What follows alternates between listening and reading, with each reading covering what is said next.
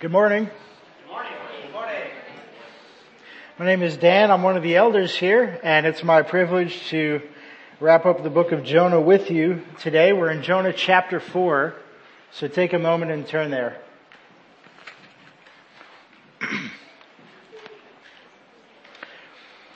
Has God's mercy ever made you angry? Has God's mercy ever made you angry? Probably not when you were the one getting the mercy. If you have been angry, it's probably when that mercy went to somebody who hurt you or hurt somebody that you really love. When God gives mercy to offensive people, God can seem offensive.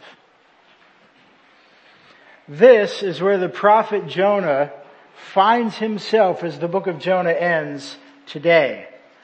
His people Israel, well, they've been oppressed by a nation called Assyria. And so God, at the beginning of Jonah, told Jonah to march into the capital city of Assyria, Nineveh, and warn them. We found out later that the warning was, in 40 days, you will be overthrown. And after Jonah finally did that, Nineveh actually stopped their evil. They believed God, Jonah chapter 3 says. And then, God has mercy on Nineveh. And today we're going to see Jonah's response to God. And then we're going to consider our response. Here's the big idea today. God's mercy is not for us to judge or withhold. God's mercy is not for us to judge or withhold. So let me read Jonah chapter 4, and I'll just start with the first 3 verses. Take a little while to set the table as we consider our lives under this merciful God. Jonah chapter 4 verses 1 through 3. But it displeased Jonah exceedingly, and he was angry.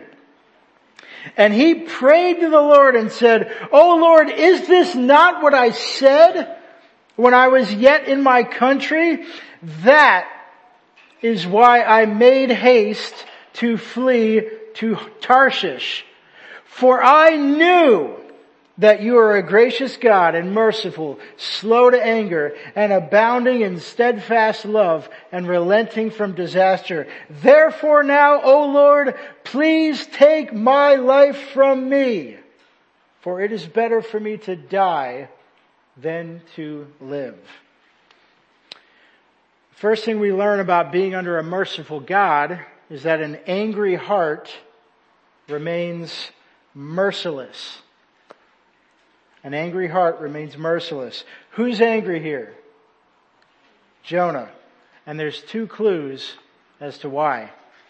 Both of them were given at the end of chapter 3 last week. Number 1, Nineveh repented. That is, they turned from evil. And number 2, God relented. That is, He turned from judgment and He gave them mercy instead. Now, where Jonah is in that timeline, right here in the start of chapter 4, is actually a little unclear. So we know Nineveh repented and God relented at the end of chapter 3 because the book tells us. Jonah didn't have Jonah. It's a plot summary. It wraps up Nineveh's story. It takes them out of the picture and it moves Jonah back into the picture. The question for us is, where is he at in the picture now? Because here in chapter 4, we just see Jonah angry. Does Jonah already know that God has relented? I don't think we can actually be sure of that yet. Jonah's message in chapter 3 was 40 days and Nineveh will be overthrown. And I think here at the start of chapter 4, it's likely that right now we're near the end of those 40 days. Okay? Dan, you say that? You might say, Dan, that's a nice, cute detail. Why is Jonah angry?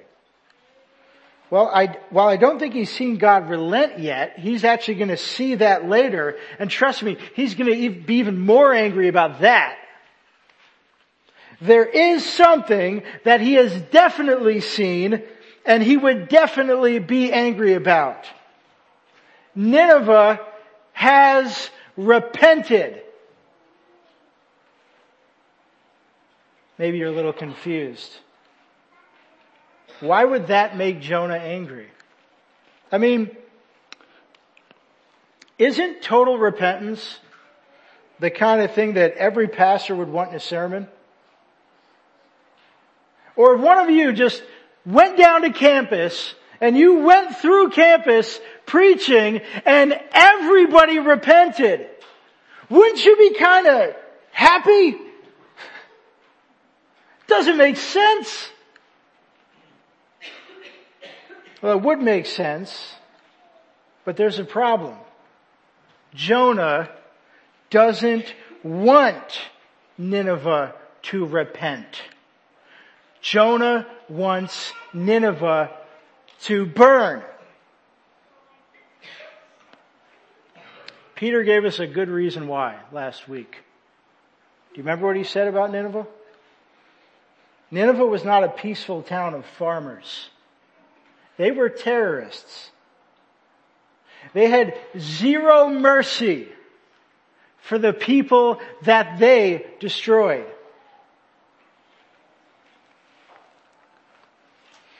And now they just cry out for a few weeks. And their king hopes aloud, maybe God will spare us.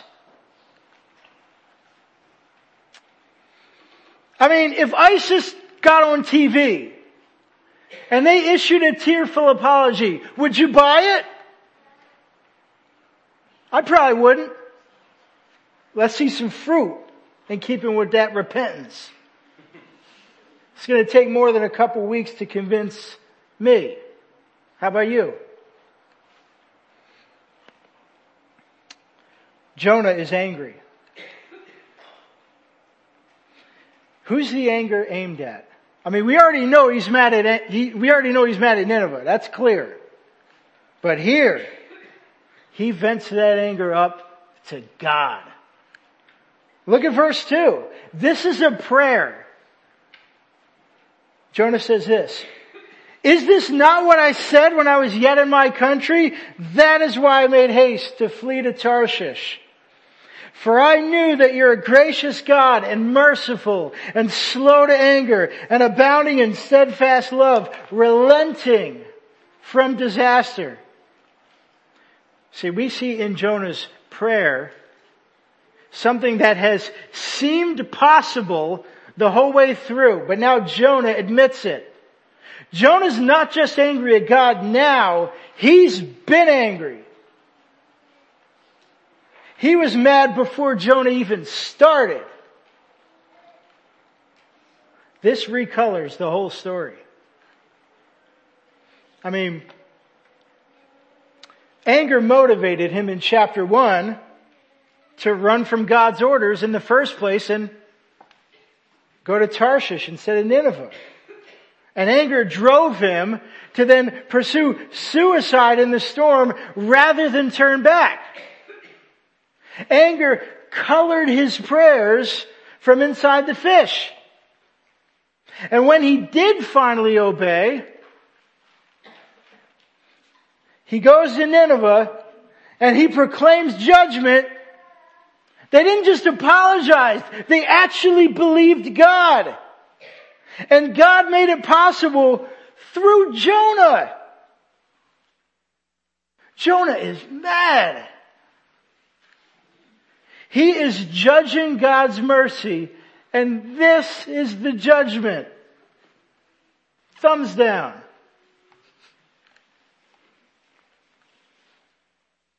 This isn't just judgment on God's mercy. This is a judgment on God.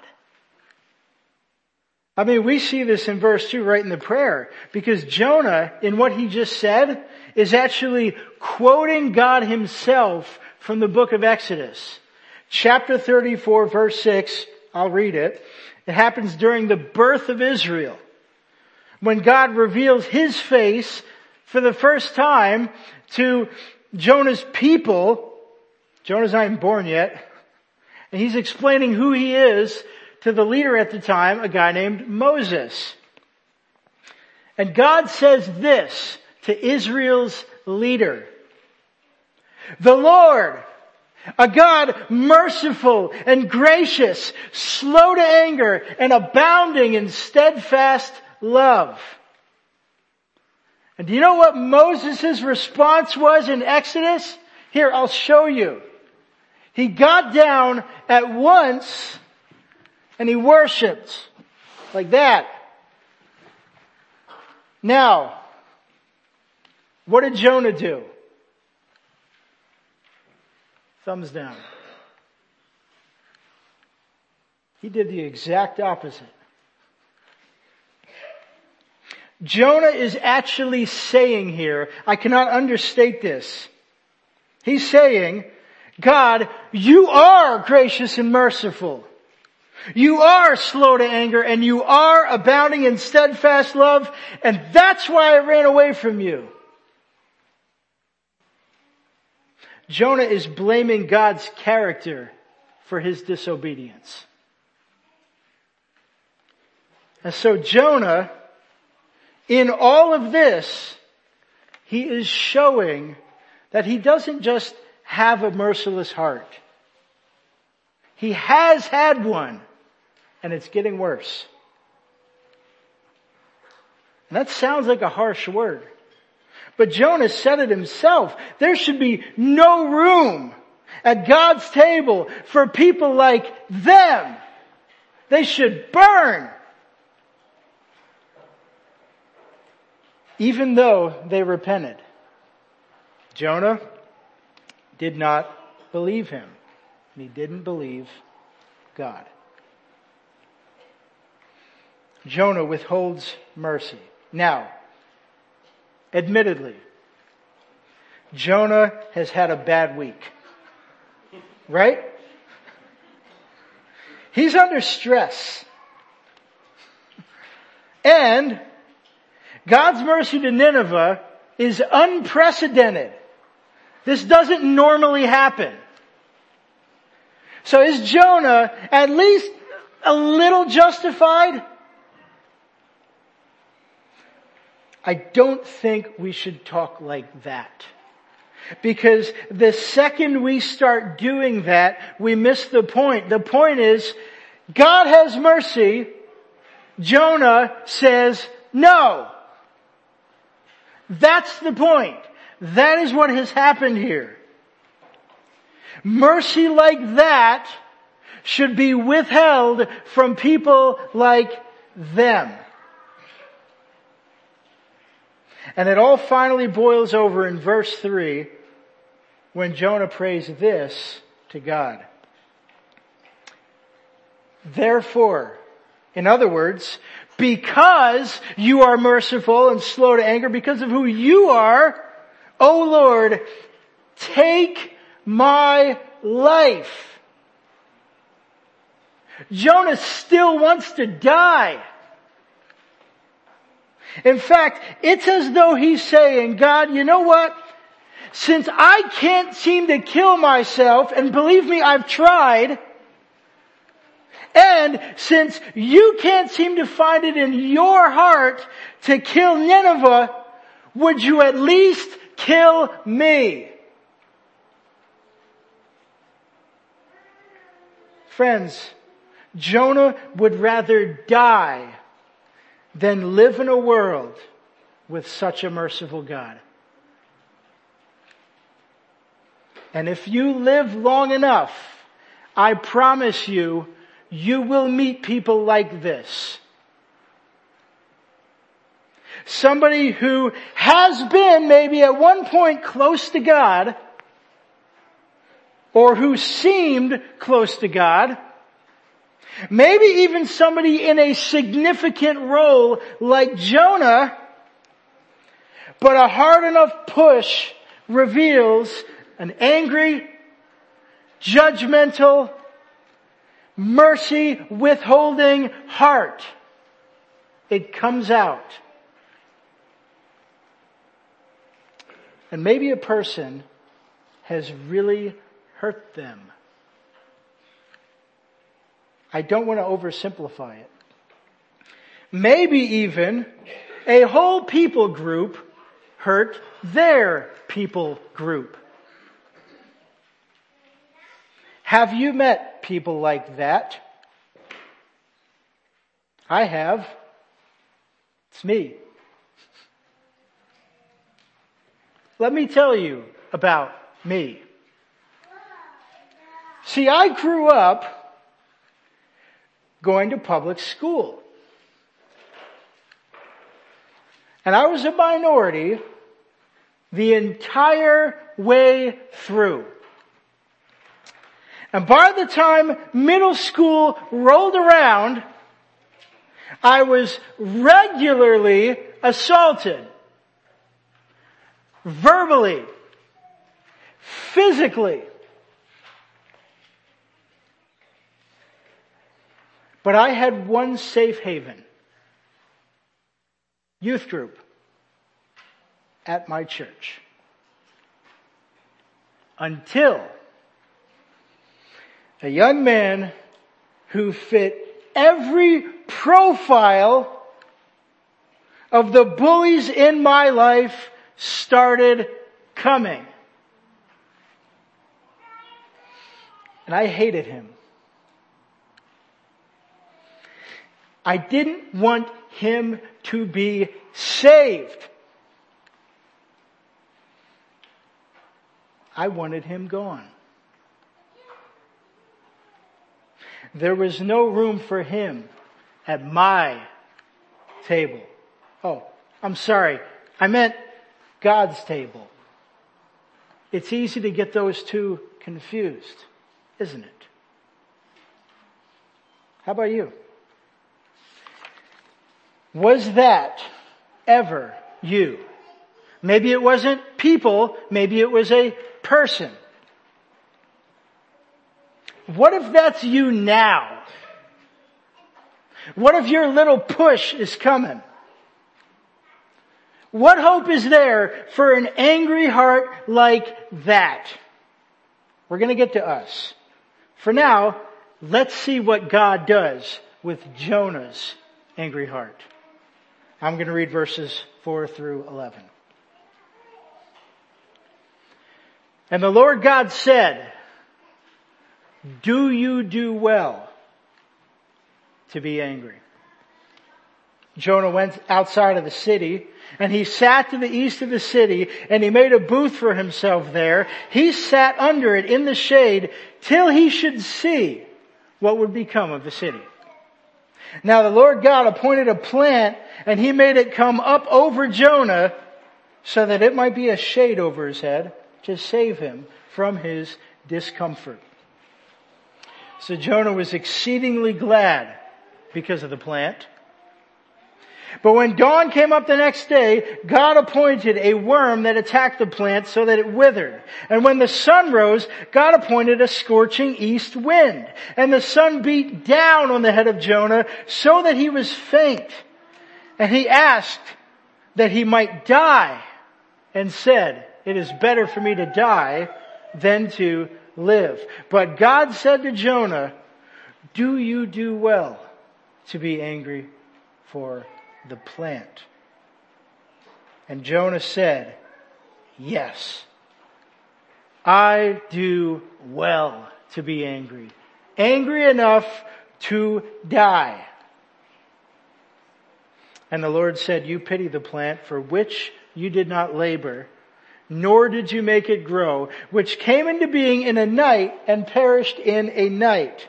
And should not I pity Nineveh, that great city, in which there are more than 120,000 persons who do not know their right hand from their left, and also much cattle. So the second thing we learn is that in response to angry, merciless hearts, a loving God remains merciful. God's answer to Jonah's growing anger is more mercy. Look at what God does in verse 4. He asks a very simple, amazing question. Do you do well to be angry? He just holds up the mirror. Look at your face, Jonah. How's it going with that mercy? Is your anger helping? Now, I might suggest you not automatically lead with that line the next time you or your spouse or your roommate have a fight. I wouldn't start with that one automatically. But God is free to do this. I mean, He's been watching over and guiding Jonah every step of the way. He knows every moment of Jonah's life. He knows Jonah's been angry. And so what God is doing here is He's starting to draw Jonah out, helping him see, Jonah, where will your angry heart take you? Jonah doesn't respond. And in verse 5, he simply leaves the city like this, and he finds some shade. Maybe if they had him, he would grab a folding chair, and he just pops it open like that, sits down, and just looks out over the city. Perhaps with 3D glasses, bucket of popcorn, waiting for the bomb to drop. That's what Jonah's doing. He's hoping, maybe God will destroy him yet. I mean, that's what I preached. That's what He told me. But nothing happens. Day 40. 41 maybe 42. Nothing. Instead of death, we actually get life for Jonah. Verse 6, God appoints a plant to grow up over him and give him relief, to allow him to be mad longer without dying. That's what's happening. I think God here is really allowing Jonah to think through the question, are you doing well? How about now? Where is your angry heart going to take you? He's giving Jonah time and relief to think. Does it work? Jonah does not seem to make any moves toward God. I mean, he does show gladness, but it's for the relief of the plant. Mercy for him. But God keeps moving toward Jonah, and then God does something. He does a move in verses 7 through 8 that actually seems unmerciful, I think, at first. He sends a worm.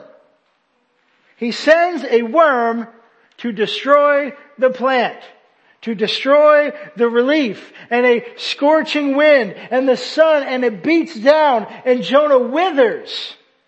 And again, he desires to die. And God's response is to repeat the original question, but He bends it a little bit in verse 8. Do you do well to be angry for the plant? Jonah says, yes, I do well. I do well to be angry enough to die. God doesn't really, there's no evidence He lets any more time pass. But he immediately, it seems, gives a final teaching. You pity the plant for which you did not labor, nor did you make it grow, which came into being in a night and perished in a night. And should not I pity Nineveh, that great city in which there are more than 120,000 persons who don't know their right hand from their left, and also much cattle?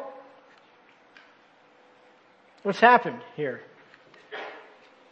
Well, the Lord has pulled out all the stops, and he has mercifully pursued a merciless person. Though Jonah had judged God's mercy and withheld it from Nineveh, God has not withheld mercy from Jonah. And sometimes the mercy looked like relief.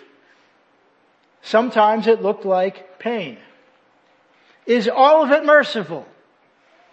I think so.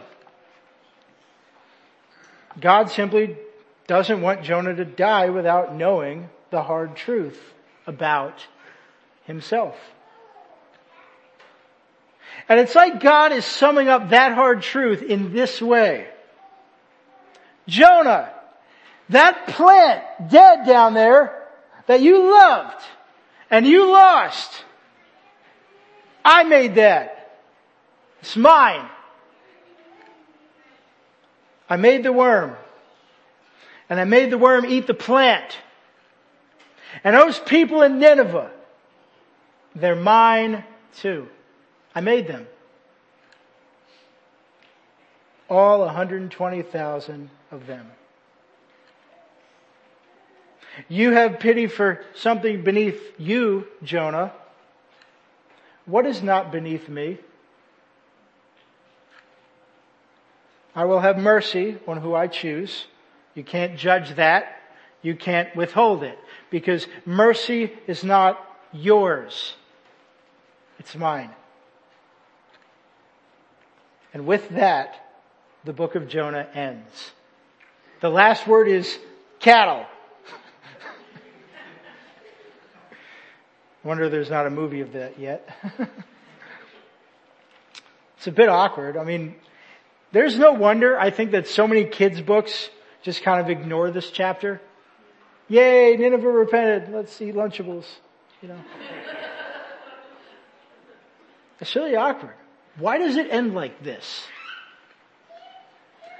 I think God is breaking the fourth wall and asking the reader the same question that he asked Jonah. What about your heart? What about your heart? Who are you to withhold or judge God's mercy? The book confronts us with the truth. God is free to lavish His mercy on anyone, even the wrong kind of people, Nineveh and Jonah. Why can God lavish mercy? Because it's His. The end. And so we are not to judge that, and we are not to withhold that, but to lavish it on whoever God chooses. And maybe it'll start by looking like a harsh word of judgment, like Jonah gave. But if it ends in repentance, who are we to judge that? So how did the original audience respond to this? We don't know how Jonah responded, and that's kind of scary. Nineveh, who was not the direct audience, and Assyria, their response was they seemed to cling to God's mercy for a while, but they too eventually just fully, flat out rejected God no matter what. And that's covered in a book called Nahum, and we're going to start that next week. Israel fared better, but not way better. Because many of them just ended up rejecting God or trying to worship multiple gods, and Israel just kind of imploded. Other nations like Assyria, like them, just came in and finished the job. Almost. And by the time Jesus came, once proud Israel is just tucked away in a little corner of a place called Rome. But many Jews were expecting God to send somebody to judge Rome and save the good guys. So when Jesus then came along and started talking about mercy and not judgment, many Jews got offended. They rejected Jesus. But Jesus didn't change God's plan. He extended mercy to places like Rome and other nations. And He did it through His merciful death.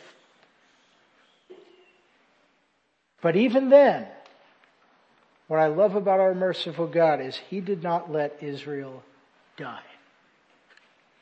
Some of them, the Bible calls it a remnant, believed. They believed God through Jesus. And hundreds of years later, God still is teaching His people about mercy. He still is today. Now, how does that apply to us? Well, for my final point, I too will break the fourth wall, and I will ask you, what about your heart? Do you judge or do you withhold God's mercy? Now maybe some of you freely offer God's mercy to everyone who will listen. And maybe some people who won't. Maybe you do that. That's great. But maybe others of you here remember a bully or an abuser or maybe a people group who has really hurt you. And I do not want to downplay the word hurt.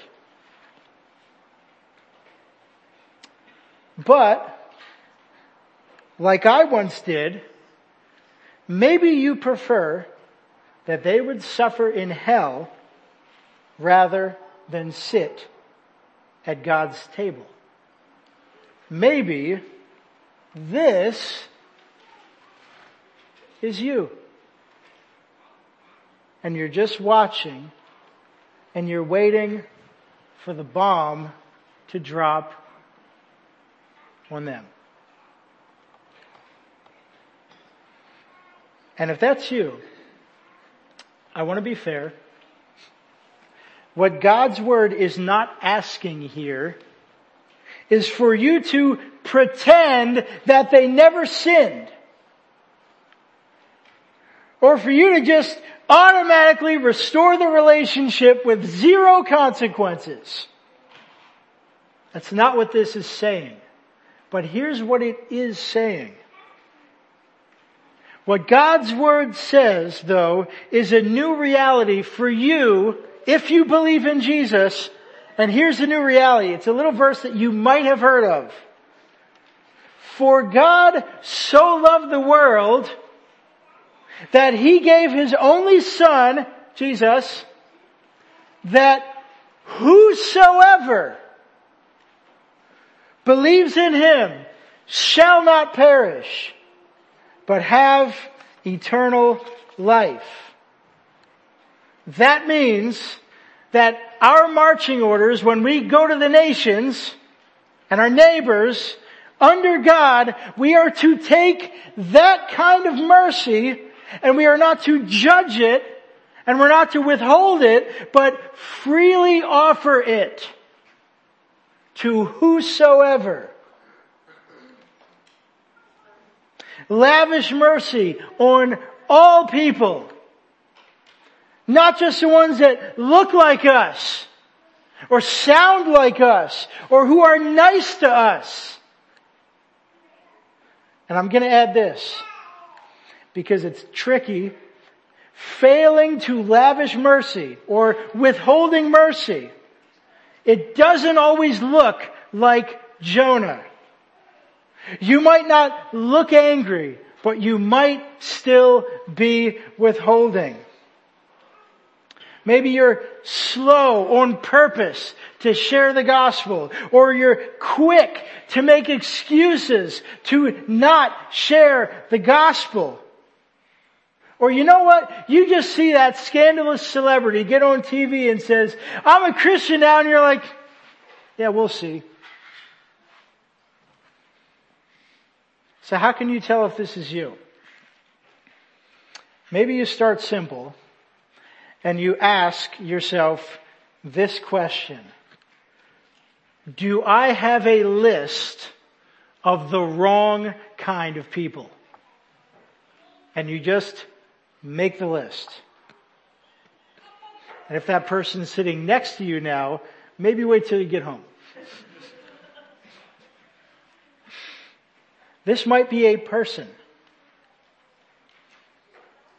Awkwardly enough, this might be a whole people group. Whatever it is, whoever it is, they're the kind of people that you look at them and you don't say whosoever, you say, I don't know. I don't think so. You know what? Let me go first. Here's what happened when I got out of high school and the bullying stopped. Because by college, I kind of settled down from that whole PTSD experience of high school. And I connected with some Christians, and God did some really good work in my heart. I knew my own sin more deeply and Jesus more fully, though I was raised in church. And now I am ready and I am willing to go into the dorms and start Bible studies. Just go up to whosoever. Or so I thought. Because when I would walk through the dorms, I would be looking for open doors. You can ask Peter, he was with me a few times. And you know what? Some of those doors had loud music coming out of them and objectionable posters on the walls and some bullying types. And you know what I was tempted to do? Keep on walking. You know, we're just about out of time. It's about 9. I got something in the morning. Right past him. Withholding. That's what was happening. Withholding. I was doing this. Just wait for the bomb to drop on that guy. Who cares? I'm good. That's what we do.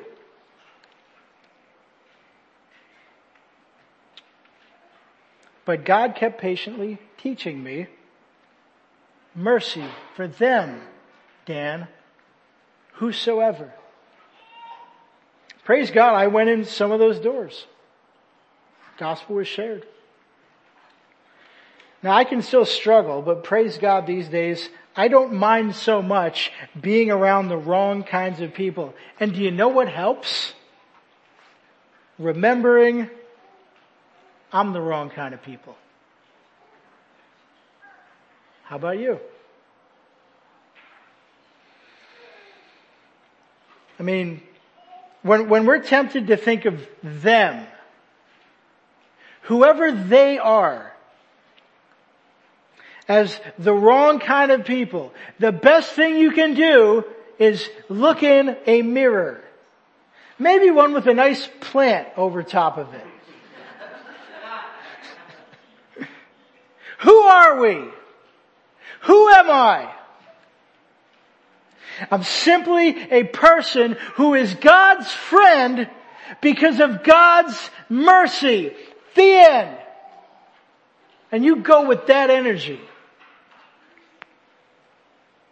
Knowing and remembering that, for example, really helped me when my family was in North Africa. Because you know what was in a lot of North Africa? Them. People that even when I came back, I was talking to certain people and they said, "You went to them?" They went to church. They were offended. Some of them stopped praying for me.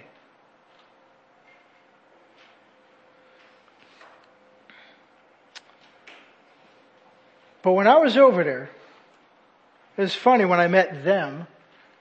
There were a lot of Muslims that I met, and they looked proud until sin was exposed.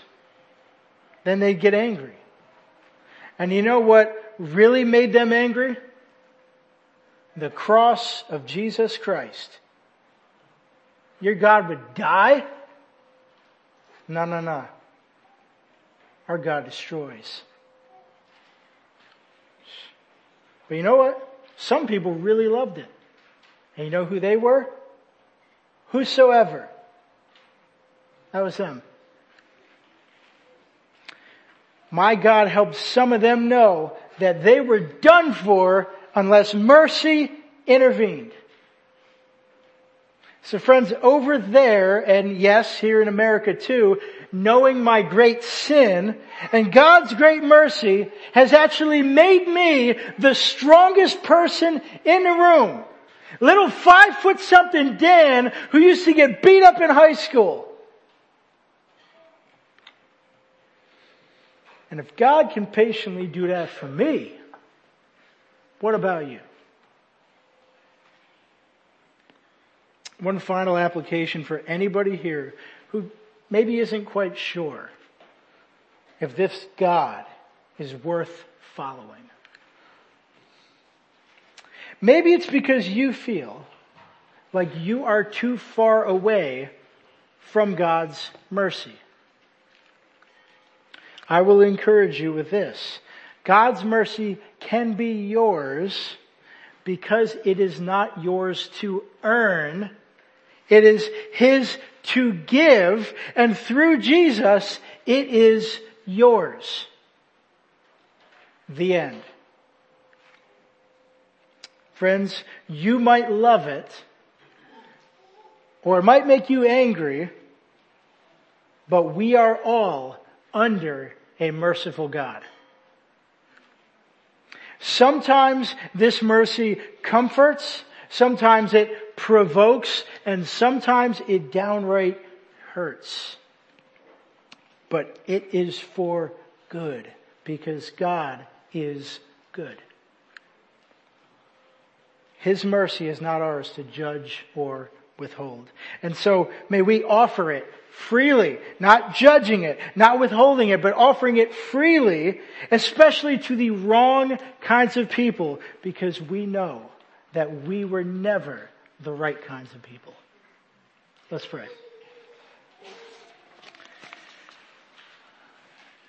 Dear God, you are good. And this plan of mercy you have rolled out, it confounds. It confounds even people who are appointed by you and near to you, and it is offensive. Mercy is so offensive. And the highest offense of mercy was when Jesus mercifully died so that we could extend mercy to all people. Lord, may we humbly examine ourselves. May we examine you and find you glorious. Amen.